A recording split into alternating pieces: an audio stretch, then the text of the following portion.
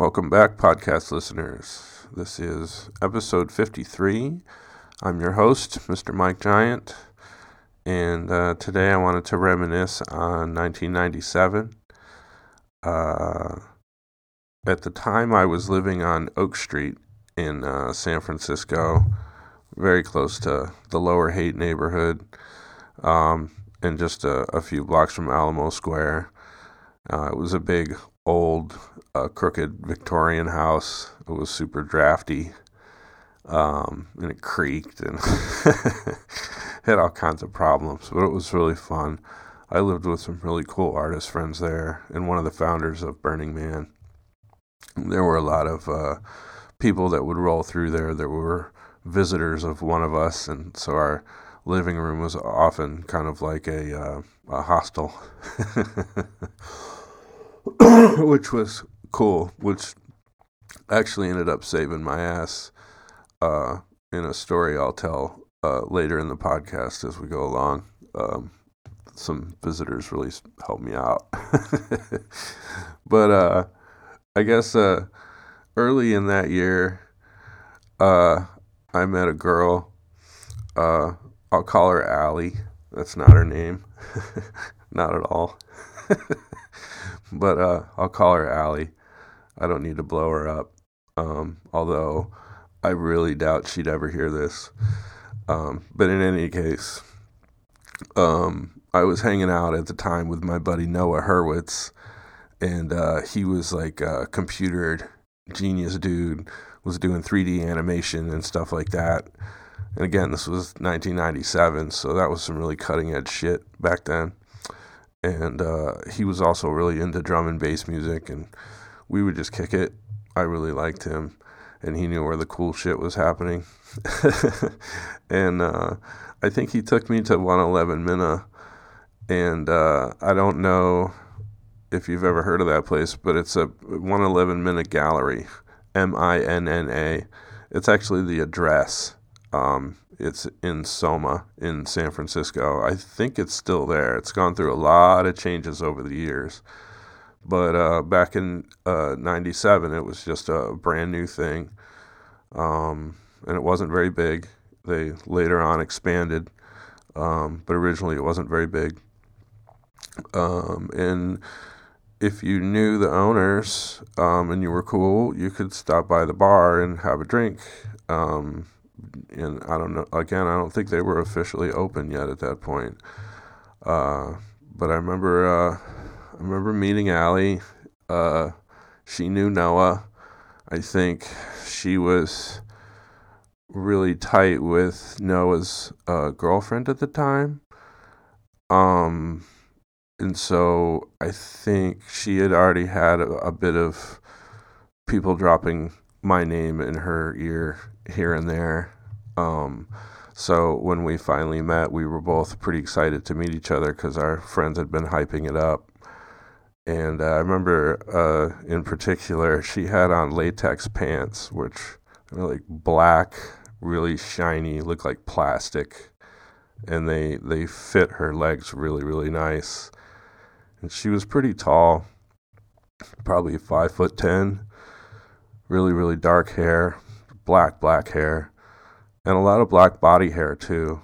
I think she told me that she had some like gypsy blood in her, and that explained why she was so hairy.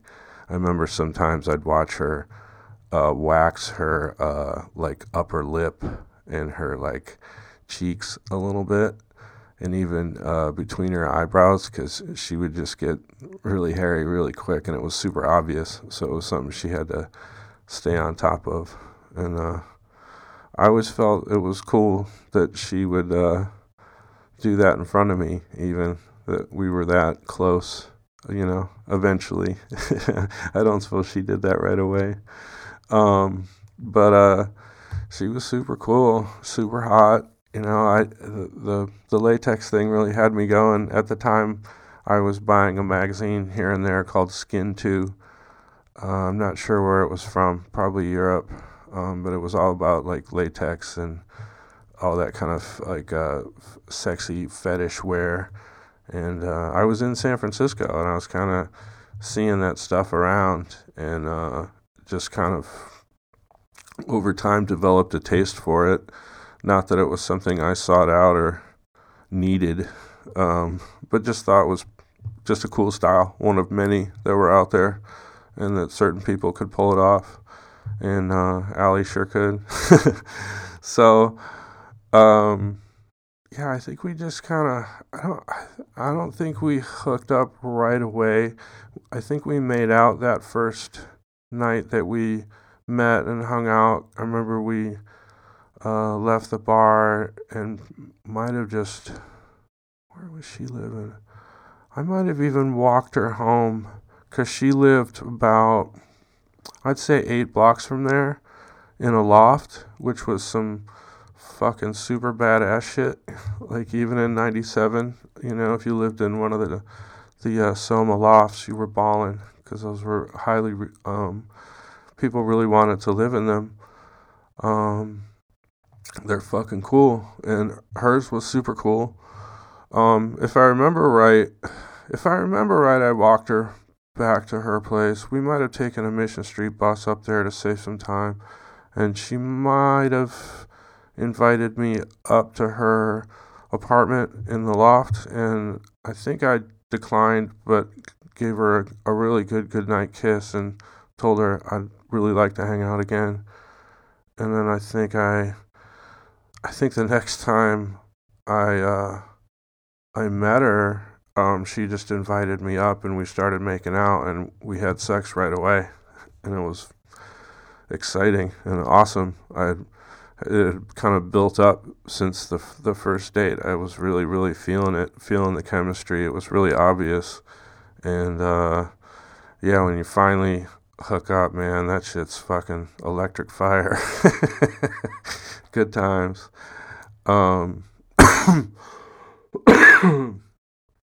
And I remember just tripping out on her pad. If I remember right, she lived above California Choppers, which is, I think, on the corner where it used to be kind of in the middle of the block. And if I remember right, it was on 11th Street, between Mission and Howard. You could probably go to that spot, and I don't know if her building is still standing. A lot of that stuff down there has been leveled and redone. And I remember the chopper thing, because once in a while we would be at her place, and it would be like 2 o'clock in the morning, and we would start to hear the revving of motorcycles, and I think it was just downstairs. And usually the guys weren't there after, say, 8 o'clock at night. But I think once in a while, especially on the weekends, they would party some and probably be down there tinkering on some motor or souping some shit up, and they would want to fire it up and see if it was working. And we're probably pretty drunk, high at the time, and weren't really thinking about how much noise it would make or who was living upstairs. But I remember that happening once or twice, and she, without skipping a beat, would just put some clothes on, and she'd go to the back door, because there was like a staircase that went just down to the back where they were, and she just politely, told them, "Hey guys, it's like 2 a.m. We're trying to sleep. Sorry, we're just upstairs." And they would always be really apologetic. I remember overhearing the whole thing one night, and she'd come back up the stairs, and it would be quiet again. It was just funny. It would happen once in a while, fucking biker dudes. But her place was super sick otherwise. It had like 15-foot ceilings, and was probably, honestly, 3,000 square feet. It was like the whole floor was one loft, and it was up on the second floor, and overlooked the street. There was a whole wall of windows across the front. As you walked in the front door and looked to the left, you could see all the way across the loft to the wall of windows. And on the back wall, they had like 2 little apartments built out, one for Allie and one for this married couple that lived there. And it was just super fucking cool. I felt like really humbled to be dating this fucking cool ass lady. She was a graphic designer by trade, At the time, I don't know. I think she was working for a firm, and that's just it. I think later on in the relationship, she went full freelance, and I thought that was some baller shit too, to just be totally on your own, because I hadn't worked up the courage to do that in my own career at that point. Um, but let's see. Let me get back to my notes. Oh yeah, she had like the bathroom in the place was like you had to go outside the front door of the actual loft and go down a hallway. It was the same hallway that connected to the stairs that went all the way down to the street. It was really strange. So you'd have to walk in the back, and the shower was like it was like a room basically, and it had like I think it was brick walls and a concrete floor, and it just had a drain in the center of the room. And if I remember right, it had like these those red kind of heat lamps, and there was a few of those in there. But it was quite big, and it had like, if I remember right, there was some concrete bench seating.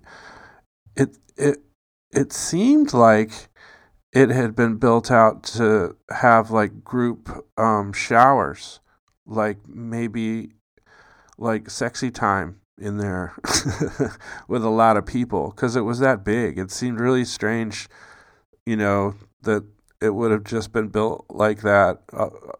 I can't imagine another reason. It was really, really, really strange. Um, but it was really fun. I think the shower head was just kind of overhead in the middle of the room, and so you'd have to stand in the middle to actually take a shower. It was just really bizarre. But I remember fucking Allie in there for, God, we would be in there for like an hour sometimes with just like a stool just kind of moving around in the room, and it would get really steamy in there. And yeah, it would get like a sauna as well, which I guess would explain a lot of the bench seating along the edges. I don't honestly remember if the room was painted or anything. I just remember it being red in there all the time, but I think that was because of the lamps. But goddamn, that was fun. Um, it was just such a trip, because I'd have to wear like a bathrobe and flip-flops and bring towels, and we'd have to go into the room and shower and play or whatever, and then have to march back into the loft. And we were the only ones living on the whole floor. It was really funny. But I remember too, she had a cat that fucking hated me for some reason. I forget. I wish I could remember the cat's name, but it would occasionally just like claw me whenever it kind of saw an opportunity. A little bastard. Um, I ended up really liking the cat, but it never really kind of warmed up to me. I remember too, she would sing, she could play guitar really good, and she would sing Patsy Cline songs.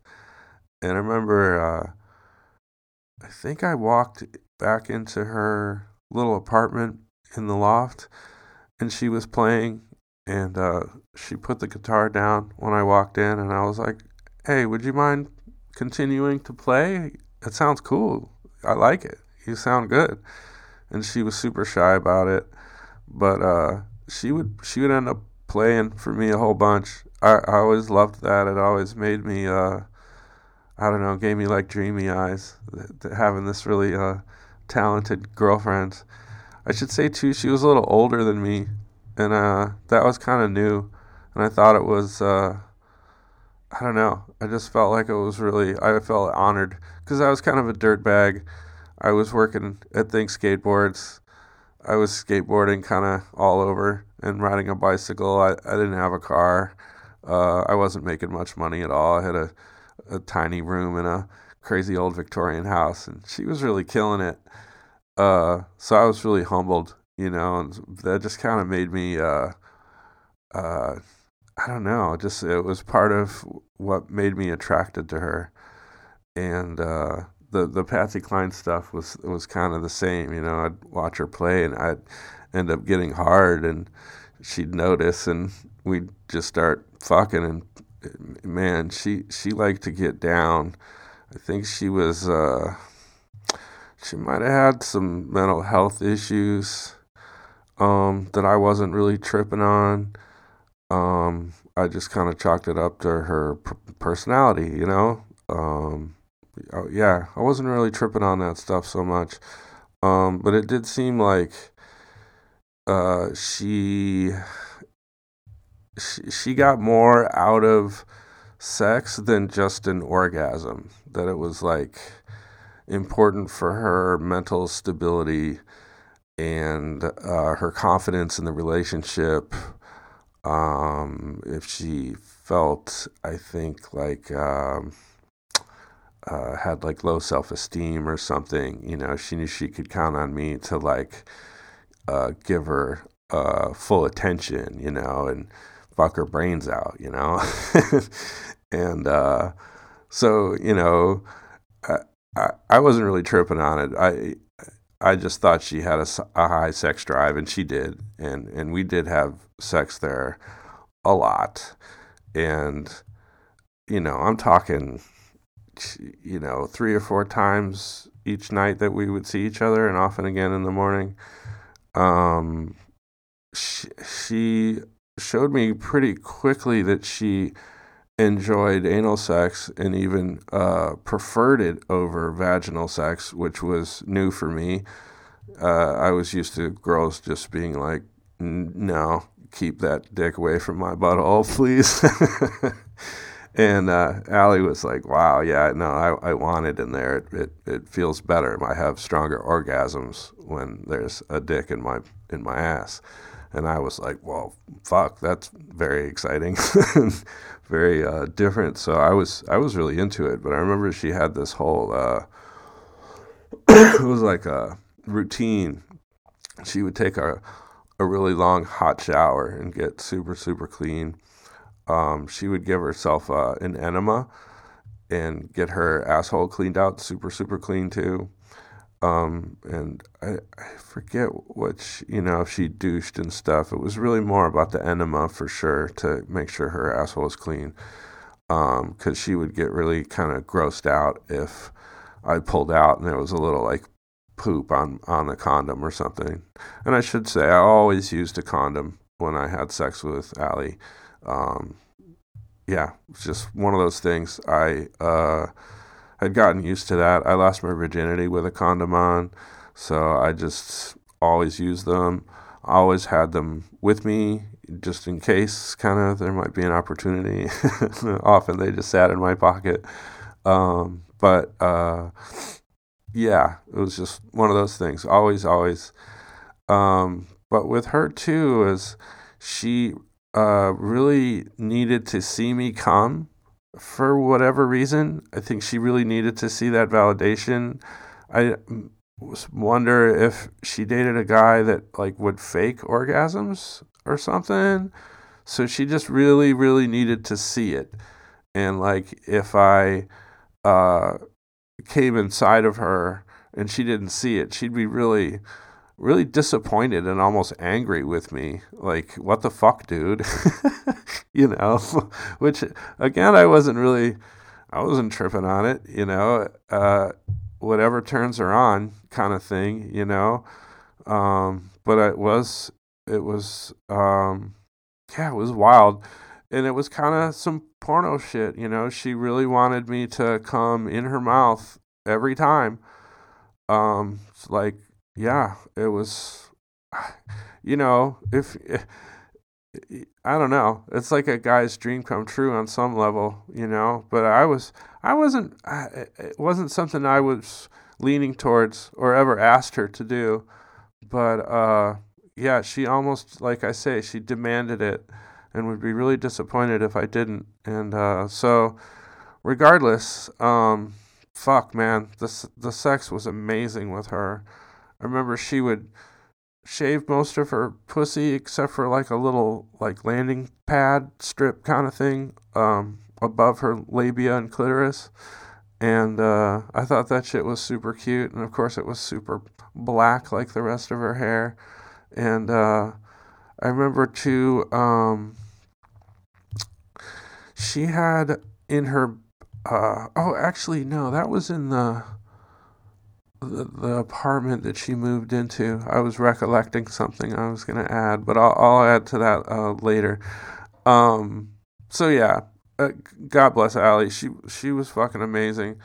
I guess I did go. I'll go into it in my notes here pretty quickly. So pretty soon after, she moved to a loft at 6th Street and Natoma Alley, down basically one of the worst blocks in San Francisco to this day, I suppose. I mean, it was absolutely fucking notorious. It was like the area between basically Howard Street and Market Street on 6th was a no-go zone. Very, very dangerous. Many of my friends have seen straight-up murders happen in the street there.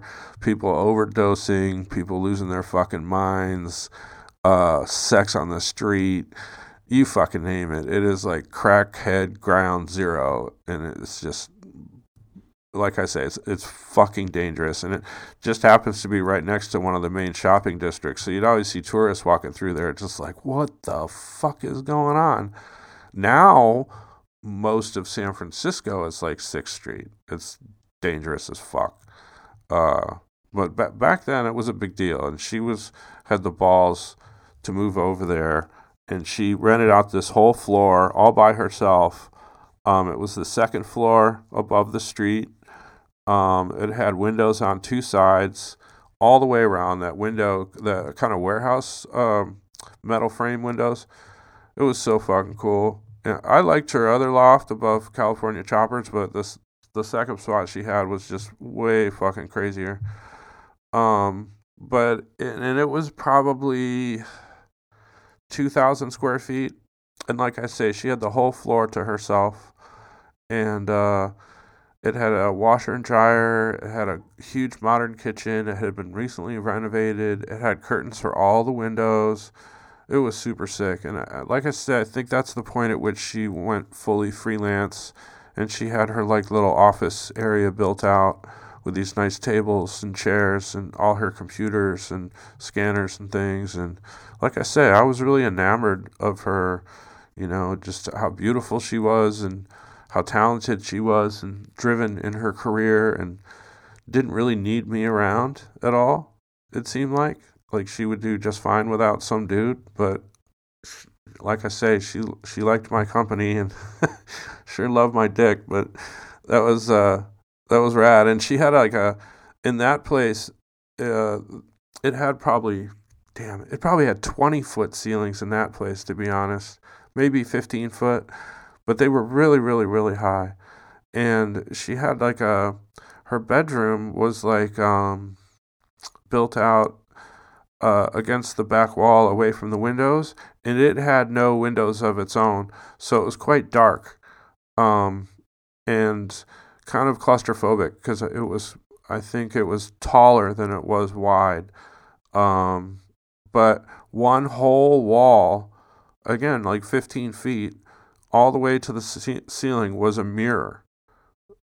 I don't know if it must have been a bunch of big mirrored pieces, but it made the room look huge, again, because of just how mirrors can make spaces look so much bigger.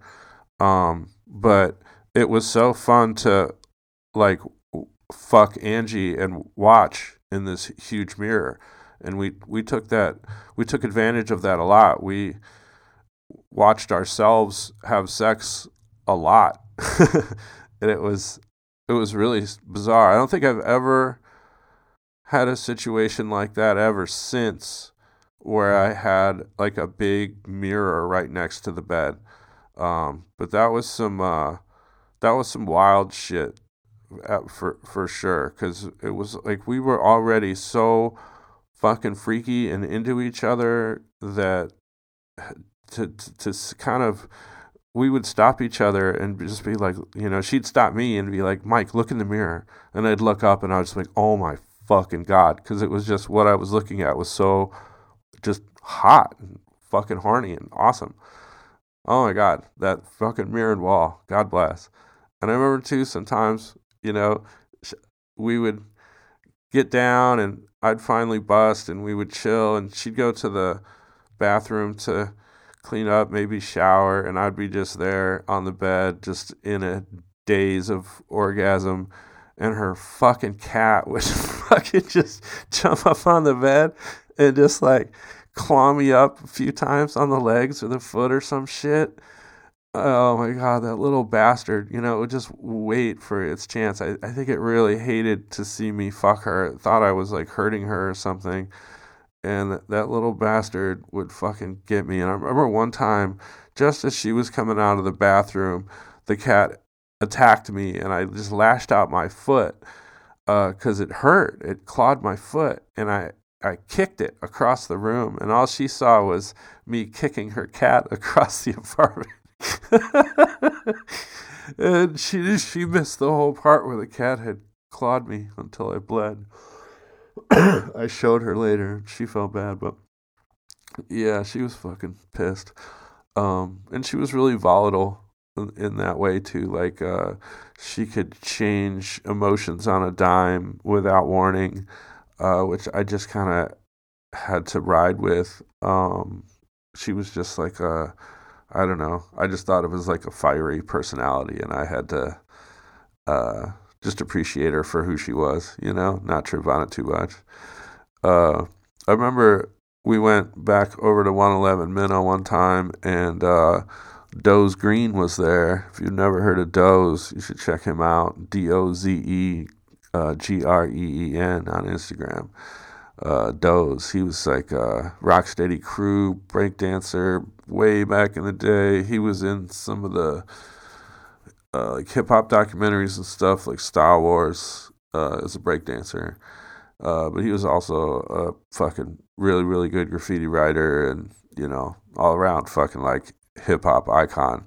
Now he's now he paints. He's a really cool dude, paints whatever the fuck he wants and does shows around the world and just kind of keeps it low key, it seems like, and I can really appreciate that. But back then it was a fucking big deal to meet Doze. He had a hell of a reputation, one of the true old school badass motherfuckers, and everybody in town was talking about Doze is in town, he's going to do a show at 111 Minna, and we're like, oh fuck, that's crazy. So I was able to go down there with Allie, and he was there. He was literally in the basement of 111 Minna, and he was painting the stuff that he was going to show in I think it was his first solo show in San Francisco.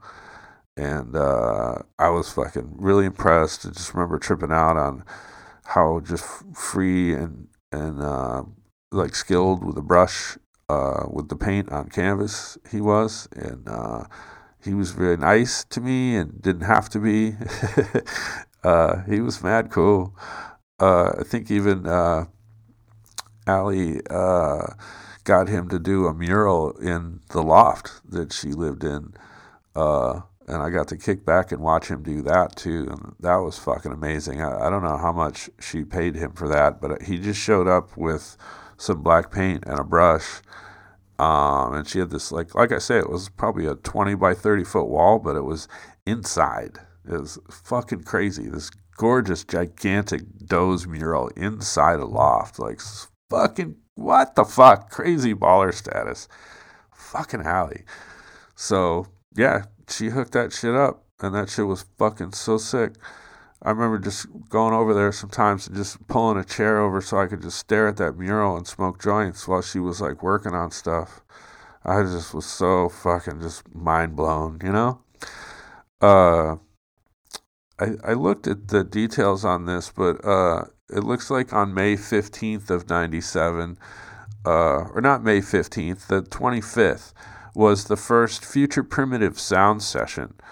It was this, like, how do I explain it? It was like a hip-hop based DJ, like scratch DJs, But they would play all kinds of music, not just hip hop per se. They might play some electro funk, maybe even some like spoken word shit, just weird jazz breaks. And they had really cool visuals, kind of like a rave, but different. That's all I could say. And what was the name of the place? It changed names so many times over the years. I'm sure somebody's right now like, dude, it's called blah blah blah, and I'm like blowing it. But it had like a part of the decoration on the walls were these excerpts from a mural that Twist did. It was a red wall that went around, I believe, the Museum of Modern Art when it was being built. And somehow somebody had gotten a bunch of these panels from that project, and they were up inside the club. If I remember right, it was on Divisadero Street. Shit, I wish I could remember the name of the place. But anyway, the Future Primitive sound sessions were fucking sick. And I think at that first one, Doze did like a live painting while the DJs were scratching and stuff, and he had like lights on him and shit, and oh my god, that shit was fucking crazy. And they ended up doing a whole bunch of those Future Primitive sound sessions later on, and they were always just so sick. We would all get so excited to check them out. And it would attract a really interesting crowd. You never knew who you were going to run into there, because there was a lot of people that were into them that were not into hip-hop per se, but fucking loved those damn parties. I'm trying to think that back then, too, I was still doing a lot of graffiti, of course. I remember going to Emeryville a whole bunch with my buddy Buku. Buku won. 97 was a big year kind of painting with Buku. I painted with Dalek too, at Dalek 2020 on Instagram. I'm not sure what year exactly I met Dalek. It must have been around there. Maybe a few years earlier, but I have photos of stuff that we painted together in 97. It seemed like we painted a few times together, both like kind of daytime chill spots, and we definitely did some night stuff in tunnels and whatnot. And he was doing the Space Monkeys. It's like his signature character.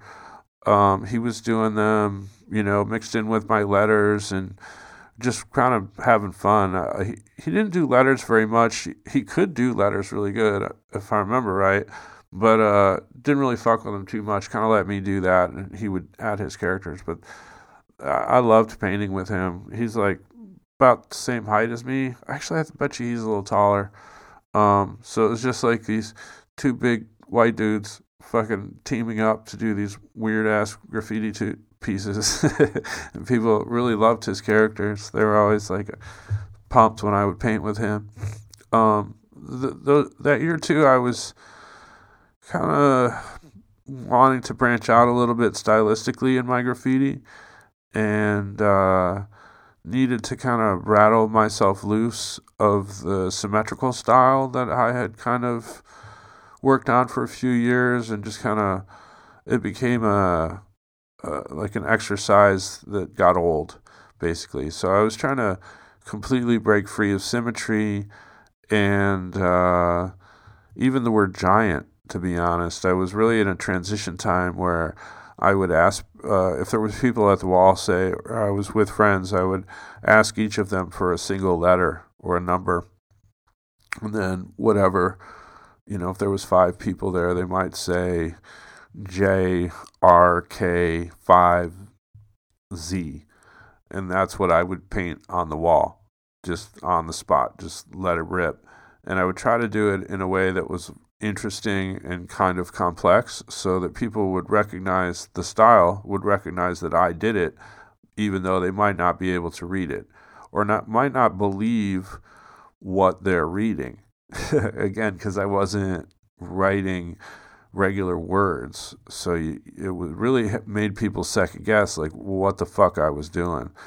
And sometimes I would even add these little, almost like architectural notes around the piece, which were kind of further confusing to people.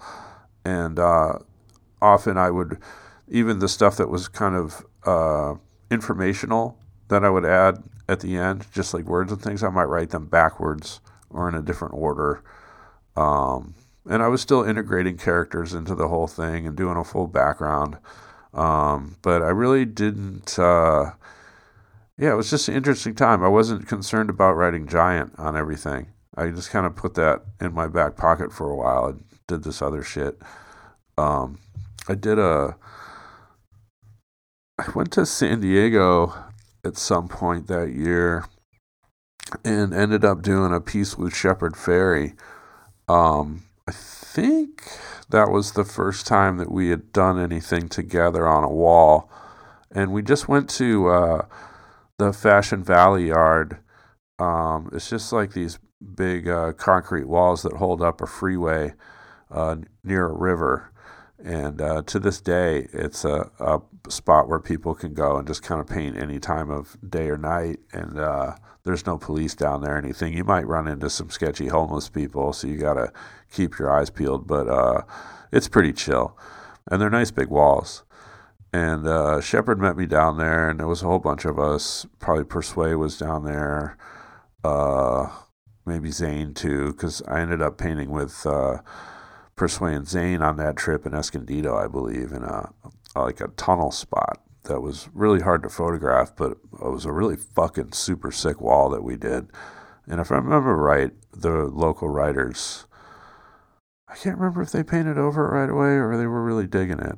I guess I can't really remember that part, but in any case, I'll post some excerpts of the piece I did with Shepard, because again, it was that kind of abstract style, and we just kind of made it up on the spot, and I had him put up some posters, and then I put the lettering kind of around his posters, and some of his posters would go on top of the piece, and we just kind of fucked around, and it was really fucking cool. He didn't, I don't think he was thinking he'd get anything out of it, like it was just this fun wall to do, for the graffiti community, because they're basically the only ones that were going to see it. It wasn't like out on the street or anything. And I gave Ship a lot of credit for coming down and hooking it up. I'd known him for a few years. I think we met in I believe it was 93 or 4. And I believe it was at the ASR trade show in San Diego. And when I first met him, everything was cool. People at the time were tripping because we were both basically going by giant. But I wasn't really tripping on him at all, because he was just doing stickers and posters, and I was doing, like real spray can graffiti, and he really never did that. So I felt like we didn't have any problem. And later on, he started using Obey more than Giant. I really appreciated, a bit of that separation. I thought that was cool. But in any case, that was cool painting with Shep. I think that year, too, I got invited to St. Louis to paint the seawall. That it's like a flood wall next to I guess it's the Mississippi River. What the fuck do I know?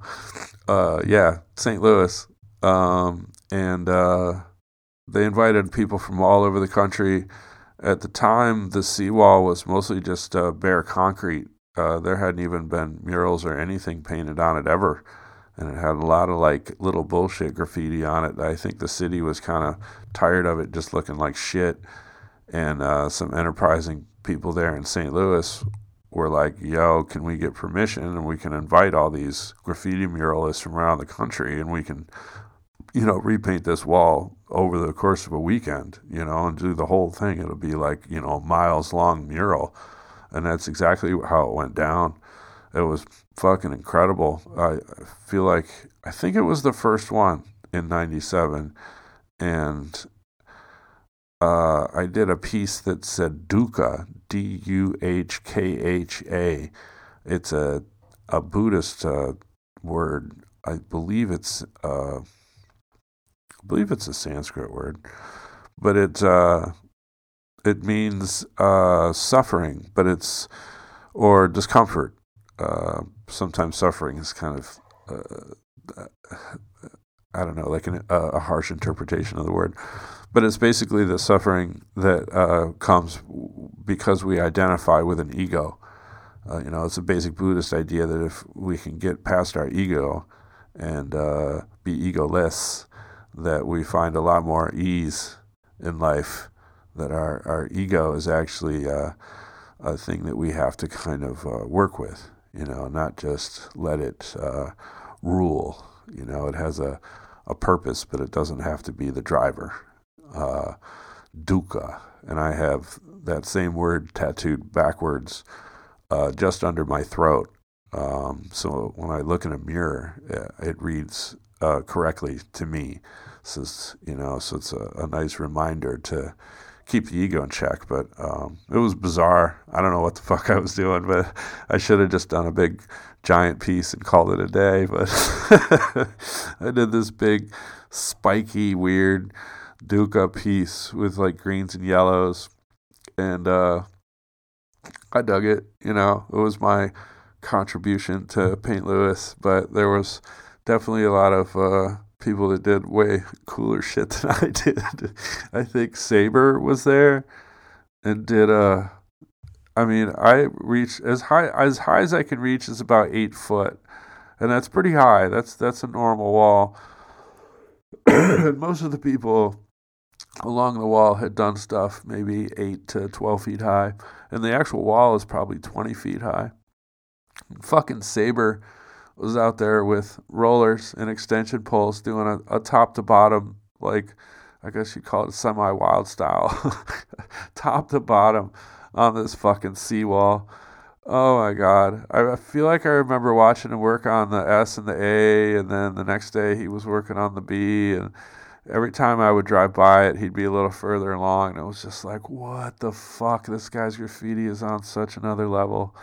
And I hung out with a bunch of dudes that were from El Paso, from kind of Texas in general, and I don't even remember where I was staying or I can't remember that shit. I might have had a hotel room. I think I did, but we didn't really know what to do on the local scene or where to go, and there was just all these fucking graffiti writers, and as a pack it was just like so sketchy to have like 80 graffiti writers together walking around. So luckily the Texas guys had met these local girls that had a swimming pool at their apartment, and so I rolled out with those dudes and fucking chilled with these girls, and avoided all the fucking chaos of the graffiti guys downtown. And I just remember being super appreciative of these girls that they fucking got us out of there. And that was really fun, though. I felt really lucky to have been able to experience that. I got back into San Francisco, and I'm looking, and it's like about summertime. I remember seeing a guy named Ed Rush.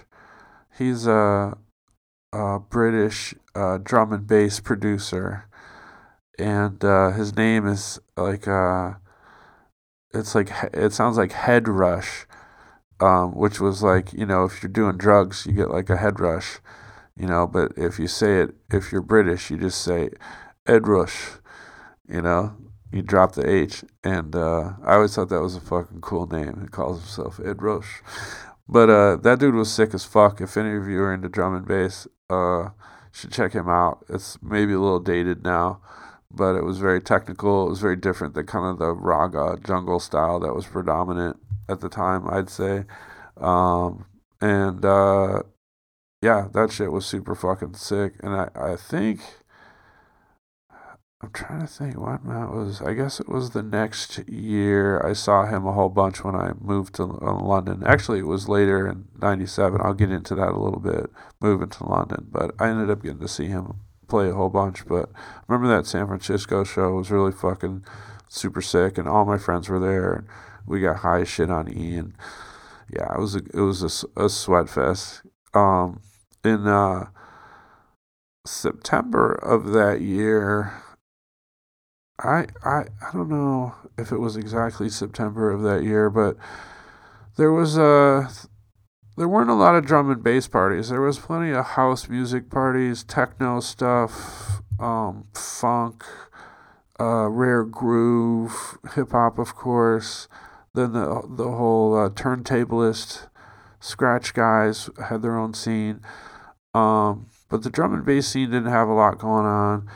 And a group of girls actually started a night called Eklectik, that was kind of billed as an all-girl DJ drum and bass night. And I was all fucking for it. I don't give a fuck really what gender you are, if you throw a good drum and bass party. But it was fucking super sick to see ladies behind the decks fucking killing it on a regular basis. And I must say that party was fucking amazing. I think the first one that I went to was at Kate O'Brien's, which was a pub down in Soma, and they had like a upstairs that they would kind of clean out for DJ nights and whatnot, to get new people there and check it out. It was really, like an Irish pub, but it had a fucking bomb ass night. I think later on they moved it a few blocks down in one of the little alley streets. I forget where. I forget what address that was. It might have been on Minna Street, just down a little further. But anyway, that shit was fucking super rad. I definitely enjoyed that. I went as much as I could. I think it was a weekly, but I can't exactly remember. But that was kind of my soundtrack for '97. Was like straight up like British drum and bass. I was just super, super, super into it. And again, I was working at Think Skateboards. I'd been there for almost 4 years at that point, or almost exactly 4 years. And I was kind of getting tired of it. It had been building for a few years. It's like once I learned how to do the skateboard graphics and interact with the skaters and, create a nice product, it's like, well, do I really want to do this for the rest of my life? Like, I've kind of got this figured out, and there's got to be more to life than just cutting out these ruby lith color separations and making these illustrations for the skaters. And, it just, I don't know, it just started to get old, and I started to feel like I needed to move on. And there was other people that were friends of mine that really wanted my job. And each time I would kind of get a little disgruntled, and I'd bring it up with my boss. He would usually send me across the street to High Speed Productions to meet with Fausto Vitello, who is the main owner of Thrasher magazine, Slap magazine at the time. I'm not sure if Juxtapose was around by then, but he owned that too, and he owned everything like Real Skateboards, Think Skateboards, Venture Trucks, Spitfire Wheels. He was a part owner in all of that stuff. He was like the kingpin. So when I would get disgruntled, they'd send me over to talk to Fausto, and usually Fausto would just be like, "What's going on?" And I would just explain, I'm just kind of getting bored with the job. I feel like I could make more money and do more interesting stuff elsewhere. And he would always give me a raise, usually at least $1 an hour raise, and try to get across to me that he really personally appreciated my contribution, because he really thought that my artwork was making him a lot of money, and was just cool with me. He was kind of a hard ass to a lot of people, but I think he genuinely appreciated what I did and knew I didn't really give a fuck and would just quit kind of whenever I felt like it, So as long as he could keep me there was good. So that honestly happened maybe 5 or 6 times where I would get mad at one of the owners at Think and just be like, well, fuck this. I don't need this shit. This is fucking stupid. I'm going to fucking quit. Fuck this. And they'd be like, Mike, calm down, please, calm down. Will you please go talk to Fausto? And I'd be like, fine, whatever. And I'd go talk to Fausto, and he'd be like, dude, don't quit. Do you need another $1 an hour? He even let me go on a vacation. he gave me extra money and gave me 2 weeks off so I could go see my girlfriend in England at the time. And it's just one of those things. He made me feel valued. But at a certain point in latter part of 97, I was fucking over it and just didn't care anymore. And eventually I did leave Think. And I really set my sights on London. I was super into the drum and bass scene, as I've mentioned a few times in just this podcast, and really wanted to go to the source, and felt like as an artist, I should be able to kind of be able to go anywhere that I could sit down and make a piece of artwork or make a drawing and be able to send it to a client or something and get paid and keep my bank account in the U.S. and, be able to withdraw from the banks in England. And I had it all kind of worked out. So I started making that happen. And it was probably about September I started to mention to Allie that I wanted to move to London. And that, I had left Think and was just like, I want to go for it. And she was bummed, of course, but at the same time understood where I was at in my career and was like, you could probably do really good things in London. Yeah, I guess you should try. But she couldn't come with me. She had big responsibilities, big clients at that point, and just she couldn't come.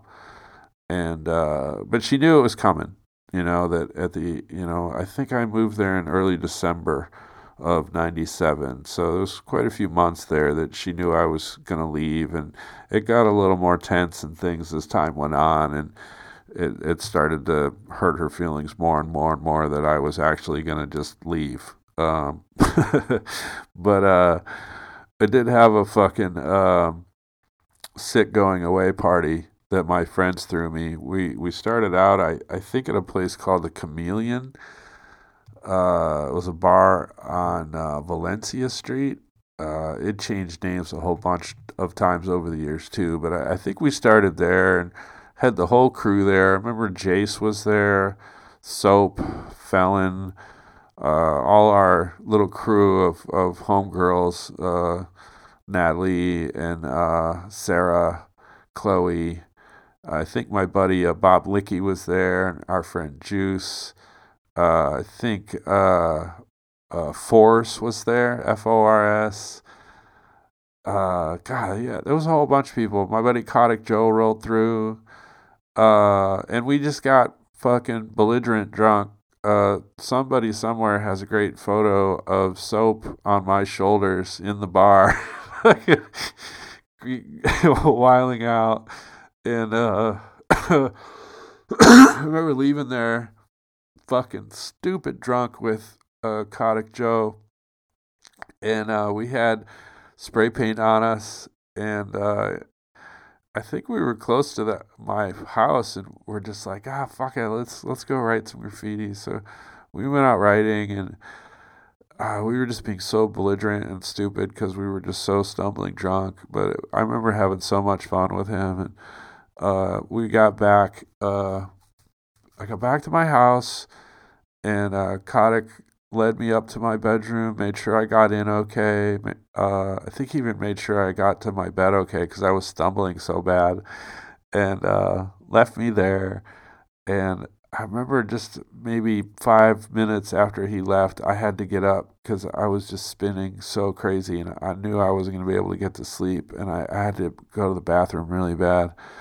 So I literally stumbled through my house, through the living room, noticed that there was some people there sleeping that weren't there the night before, but I wasn't tripping on it, and went into the bathroom, and I was peeing, and I passed out, and I fell kind of forward and almost hit my head on the toilet, which could have certainly killed me, because I was just like dead weight.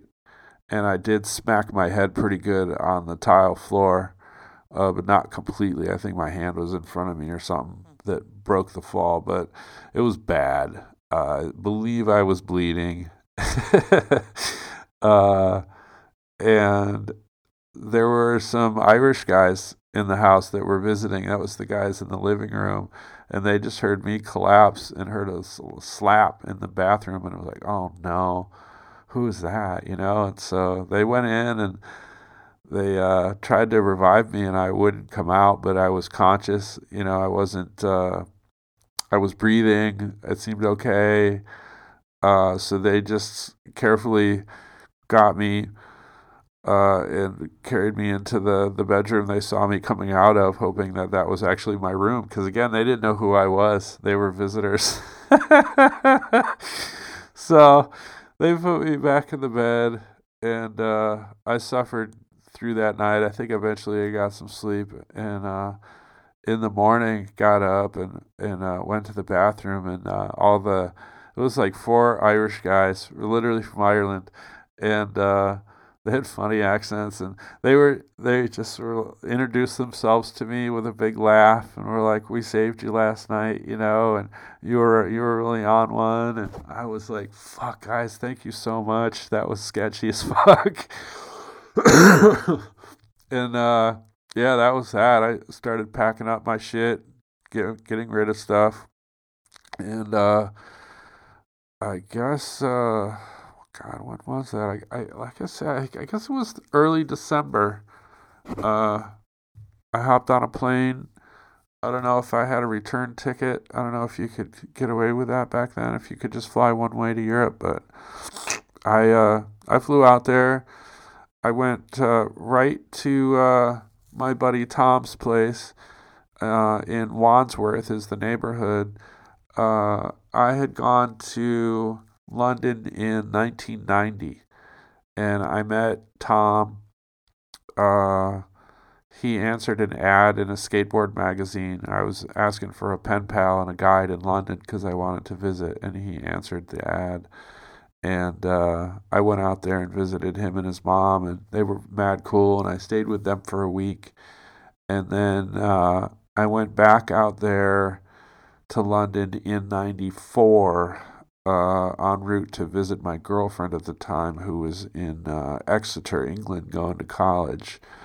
And I stayed with Tom again on that trip. And he had lived in San Francisco for a while too, and we were really tight. And he had always said, if you ever want to stay in London more long term, there's an extra bedroom at the house in London. So, if you ever want to do that, like, I'd love to have you, man. It'd be great to have you be my roommate. And I had met his mother, and she was mad fucking cool. So, yeah, I was just like, fuck. And she wasn't even going to charge me any rent. Nothing. So I was like, fuck. Why not just move to London and figure it out? Even if I am broke, I can pull it off if I'm not paying rent, So I left for London, and you could go buy the house even. It's 12 Westover Road. I still remember the address because I wrote to them so much, in Wandsworth, SW18. I doubt they're there anymore. But yeah, that was my home for, I guess, probably 6 or 7 months. I think I left in like June or July of 98. It was probably not a great idea to move to London in December, considering how shitty it is in London in the winter. But I didn't really care. It was just time to leave, time to do something new adventure. So I struck out. I ended up hanging out a lot in the neighborhood at first, exploring Clapham Junction.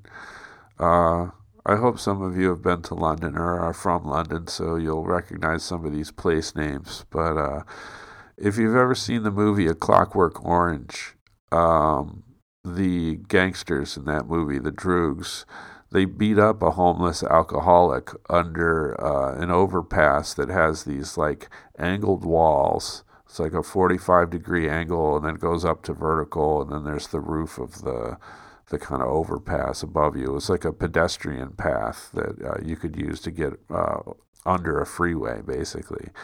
And it was a place that I recognized right away as soon as I got there when I was skating with Tom through the neighborhood, and was like, oh, fuck. And it had this, I think they killed the guy in the movie, so it has this like really ominous feel when you're down there. But it was a really cool skate spot because you could go up onto the angled banks and then ride up onto the vertical wall and come back down. That was some badass shit at the time. And I think I pulled that off a few times even myself. I was a pretty decent skateboarder. I wasn't fucking amazing. I was like shop sponsored at one point, but I was never fucking even remotely close to being a professional or anything. I was just like a good solid amateur skateboarder, but I sure loved it, and it was pretty much the only thing I did in London, just because I was broke. I had very, very little money. I had no job. I couldn't get a job in London, but I was able to do graphics for different companies like Tribal Gear and 12-ounce Profit, stuff like that, that was able to keep me afloat while I was there. And I was also getting some little cash jobs and stuff. I'll talk about that more in the next podcast. I had some scams going with friends and whatnot. But early on was just a lot of skateboarding. So much skateboarding, actually, that in the 6 months that I lived there, I lost 30 pounds.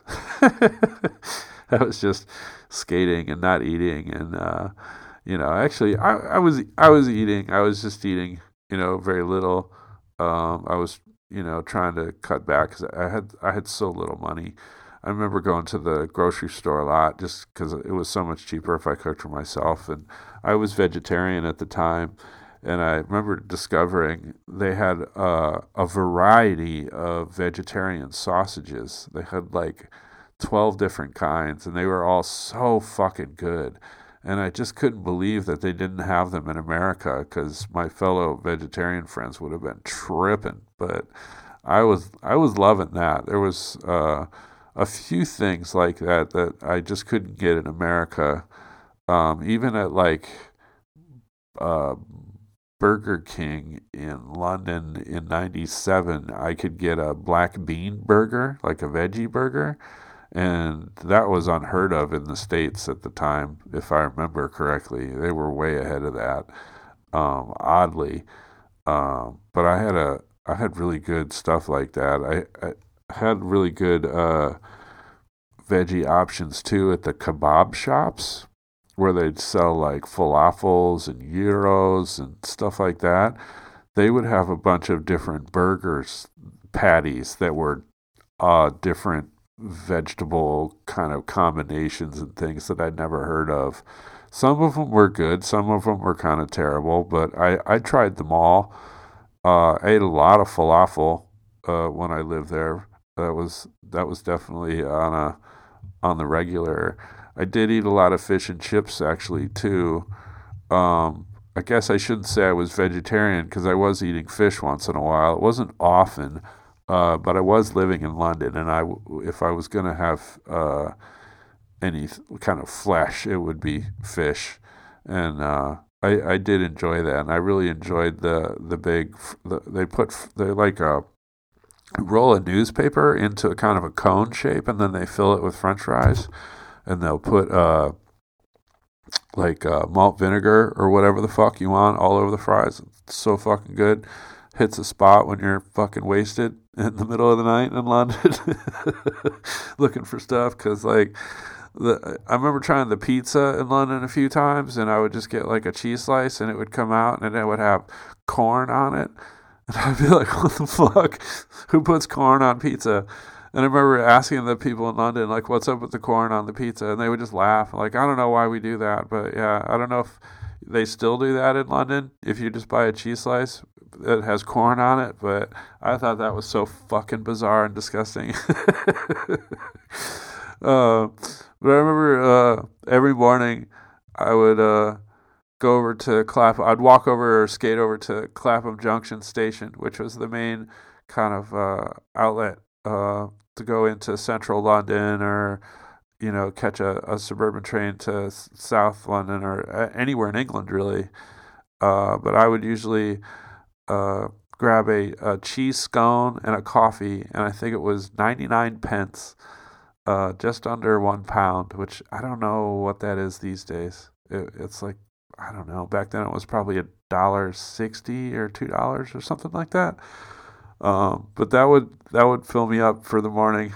That's all I would have, and I'd hop on the train, and I'd usually have to go to Victoria Station in like the old part of central London, and from there I would catch a subway to different destinations for like little adventures. Of course I was looking for the super sick graffiti, because shit, by 97 I was really doing it as a graffiti writer in the Bay Area. That was kind of, my heyday was like 93 to 97. So I got to London as kind of not a veteran, but I was a solid player in the game.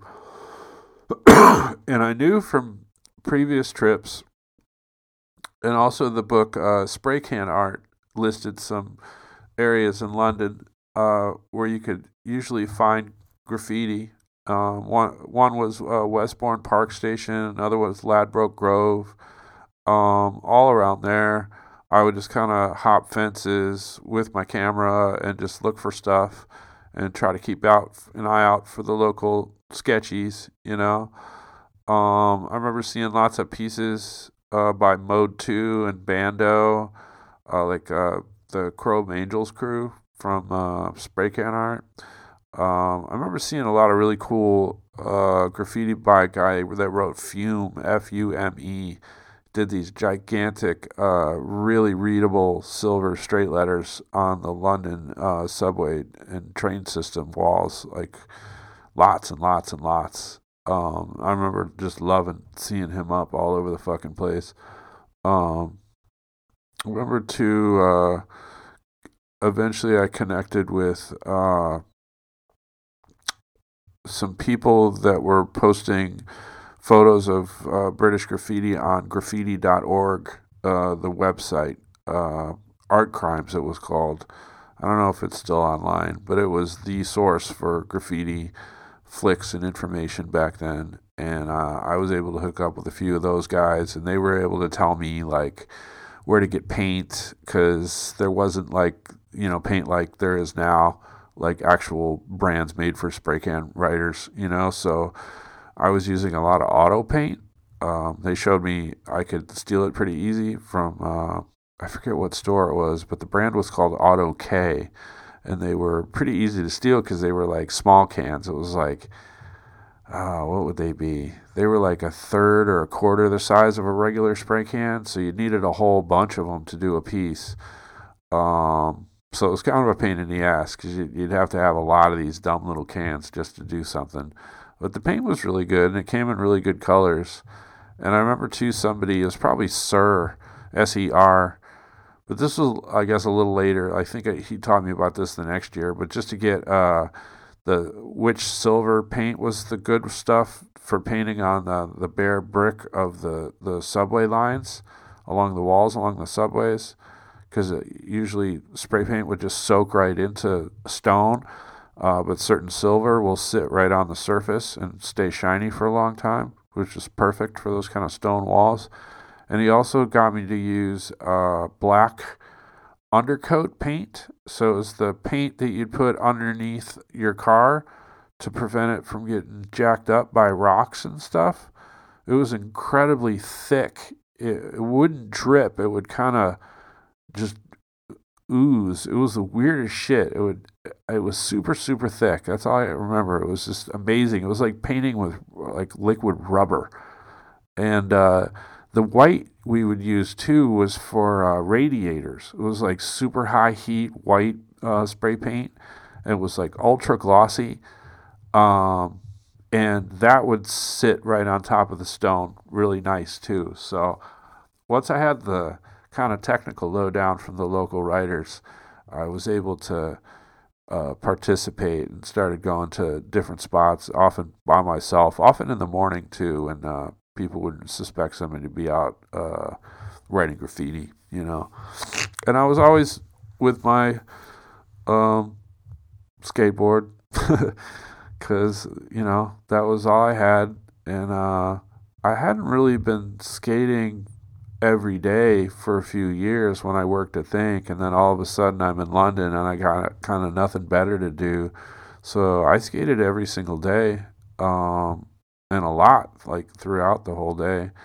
I remember loving to go up to Camden Town and visit the Camden Market and try to find some good mixtapes, drum and bass stuff, mostly jungle, some techno, some house. I was kind of open to anything that was super tight.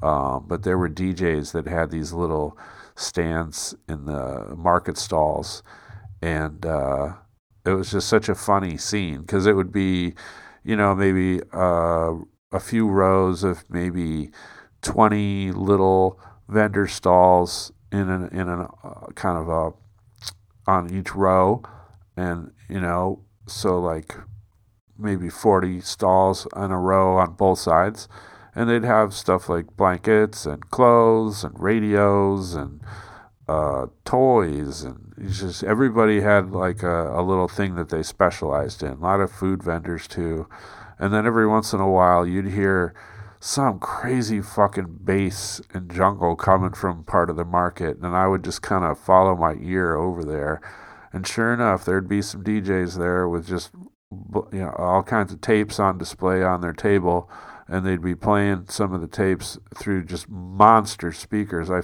felt bad for the people that had the stalls next to them. I hope they enjoyed it, but they would play the fucking jungle stuff like super fucking loud. I loved it, of course. I loved it. And I would buy up all their fucking tapes. You know, I was just a fiend for that shit. And often I would go up to, I think it's called Cantelowes, Cantelowes. It was like a skateboarding park kind of thing, right near Camden Town, if I remember correctly. And it just had this like squared kind of like a pyramid kind of thing, but the top was topped off, so it had a flat top on it. And it had nice little smooth transitions up to it. And it had a nice big angled back wall, and it was a little bit downhill from where you'd enter. And it was just super, super simple little spot, but it was really smooth, and there was a lot of different angles and things you could hit and hips. And I just loved it. I think a lot of my London skater friends were like, that place is kind of boring, dude. But I loved it. I would take the train all the way up there from South London just to ride that thing for a few hours and learn some new tricks on it. I would also go over to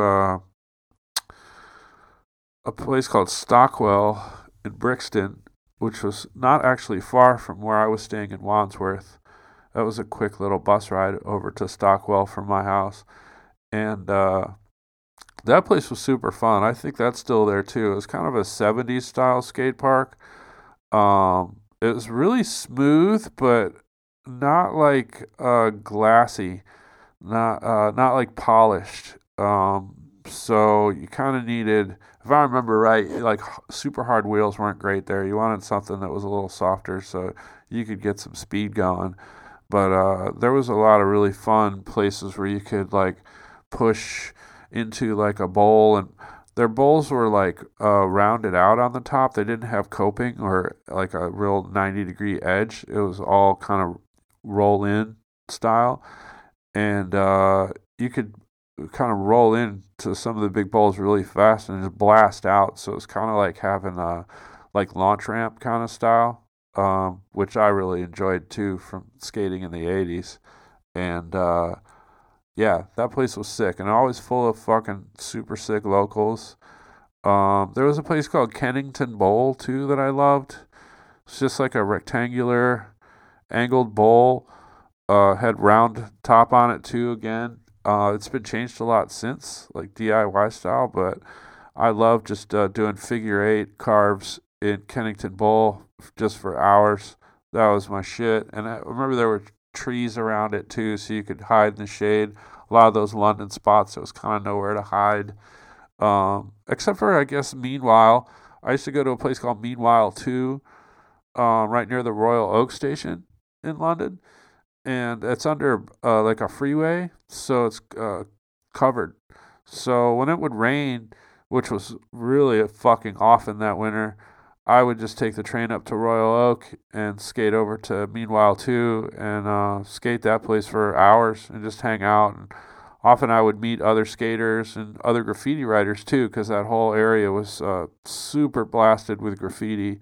I did a bunch of throw ups at Meanwhile, even myself, that ran for years. But that place was so fucking fun. South Bank too, right along the Thames River. That was a popular spot when it was raining. Although it would get wet sometimes, the water would leak down onto the kind of skate park area here and there. Whereas at Meanwhile, I don't remember water ever getting in there. So it was like a really, really good spot for me. Remember tripping out a lot too on the street fashion there.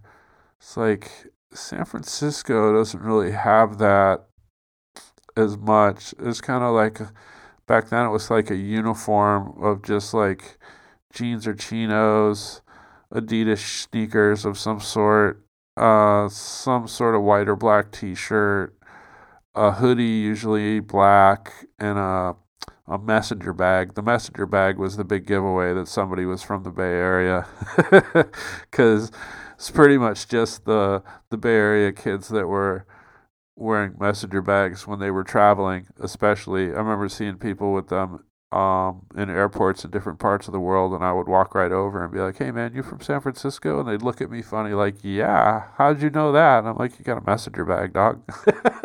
We all do. It was just the go-to thing. I mostly had Timbuktu bags, but there was a lot of other ones that were a lot better. But that was just a funny little detail. You know, all of us would have messenger bags as graffiti writers, not backpacks and things. But like I say, it wasn't like, I don't know, super stylish. Not like New York City, where they're really like thinking about fashion and thinking about how they look and how they're presenting themselves. And San Francisco, it's just not that vibe, really. It's more like showing off with your tattoos or your piercings or your hairstyle or something more than your fashion. But in London, it was fucking bananas with the fashion. Like the combinations that people were wearing, it was just fucking wild. And I loved that often people would be wearing clothing from like 5 different eras at the same time, like some shirt from the 1950s and some shoes from the 1970s and like a hat from the 1990s, and you know what I'm saying. It's just like it's such a neat mix, and I feel like Americans kind of shop a lot more like seasonally and don't take care of their clothing, so they rarely have anything that's more than a year or two old. But that was something I really dug in London.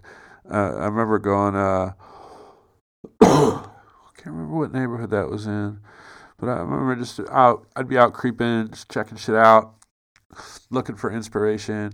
And sometimes I would stop by Black Market Records. And I think it was at Black Market that they had this basement. And in the basement, they only had drum and bass and jungle down there. And on the weekends, I'd go down there and it would be pretty packed. People were trying to shop, so you had to like be really cool and not piss them off if you were actually just there to listen to the records. Because people, like producers and stuff, would come down into that basement and they'd know the DJ and be like, "Yo, bud, check this out. This is a new track I just had pressed yesterday. You want to check it out?"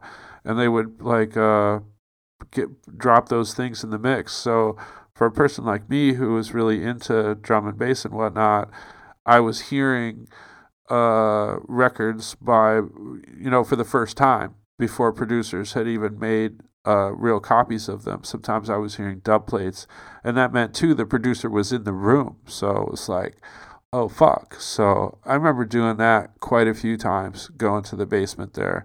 Again, I wish it was. I think it was Black Market Records, but regardless, that whole scene was so fucking sick to me. I'm not sure what year they started doing producers called metalheads that do drum and bass music, led by a guy named Goldie, who is also a famous graffiti writer from London. And I saw some of his stuff here and there. He really wasn't up much, but everybody knew who Goldie was and gave him his propers. But he had a club night at a place called the Blue Note that I went to. I think it was more 98 that I was going there, and I really can't remember when they started, but that was fucking sick too, because it was a really, really small place. It was on a Sunday night, which was bizarre, because most of the clubs would be on Friday and Saturday nights, so that the people, could get some sleep and get to work on time on Monday. And yeah, Metalheads was just like, fuck all that. We're doing it on Sunday night. And I didn't have a job, so I didn't give a fuck. But I remember it usually got out by midnight, so it wasn't like a super late night thing anyway. But it was really just for the savvy people. I remember a few times almost getting turned away at the door just because there were so many people trying to get in, and the door guy's looking at me like, bro, like, nah, fucking relax, it's not going to happen tonight. And I'm like, dude, I came all the way from Wandsworth. What the fuck? What are you talking about? I'm from America, dude. I'm not from here. Let me in. And they'd be like, all right. But that shit was so fucking sick. There was a guy named Loxy, Loxy, that was my fucking favorite. And I got to see him play quite a few times there. And it was just like this, I don't even know if it was like a basement, literally. It had a really, really low ceiling. It would get super fucking hot in there to where there'd be like drips coming off the ceiling because it would get so humid that the walls would start to get wet, and you'd get dropped on from the ceiling. It was kind of disgusting, but at the same time, the music was so fucking good. I remember seeing Fabio and Groove Rider too. They had a club night. Again, that might not have been till 98 that they had theirs. I can't remember, but that was a whole thing too, because they had like Metalheads was like fucking hard ass scary, like belligerent drum and bass music. Really, really sonically powerful, like hit you in the chest, and aggressive, kind of like I don't know. It's like British hip hop to me. It's got this extra edge to it that American hip hop doesn't have. It's a different thing. But Fabio and Groove Rider's night was like intelligent techno, or I forget what it were. Not techno, but drum and bass. They call it stuff like that. It was a lot mellower, dreamy, atmospheric, kind of like LTJ Buckham. He was doing a lot of stuff like that too. But I would go to like both of their club nights, and they were so different. And often too, there would be barely anybody there. Even back then, and it was such a big deal. You'd hear drum and bass on the street all the time. But you'd go to the club nights, and it'd be pretty quiet, Whereas I'd go to like techno clubs or trip hop or something, and they'd be packed to the gills. I always thought that was really strange, that even though it seemed like drum and bass was just this huge fucking phenomenon, It's like on the street, it was still a pretty small community. People really knew each other. I'm getting up towards an hour and a half, and that's usually when these recordings get fucked up. So I think it's actually a great place to start, or to stop, I mean. And then I could start up again with 98 next time. But I hope you enjoyed that little ride. It's so weird sitting here stoned talking to myself, so I sure appreciate that you listen and comment, and appreciate it. I run into so many people when I travel. I was just on the road for 2 weeks and ran into so many people that were like, "Yo, dude, I love the podcast, man. I wish you did more episodes." And I was like, I try." So here I am, trying again. But I do appreciate it, and yeah, like I say, I'll have the next episode out soon. Thanks. Peace.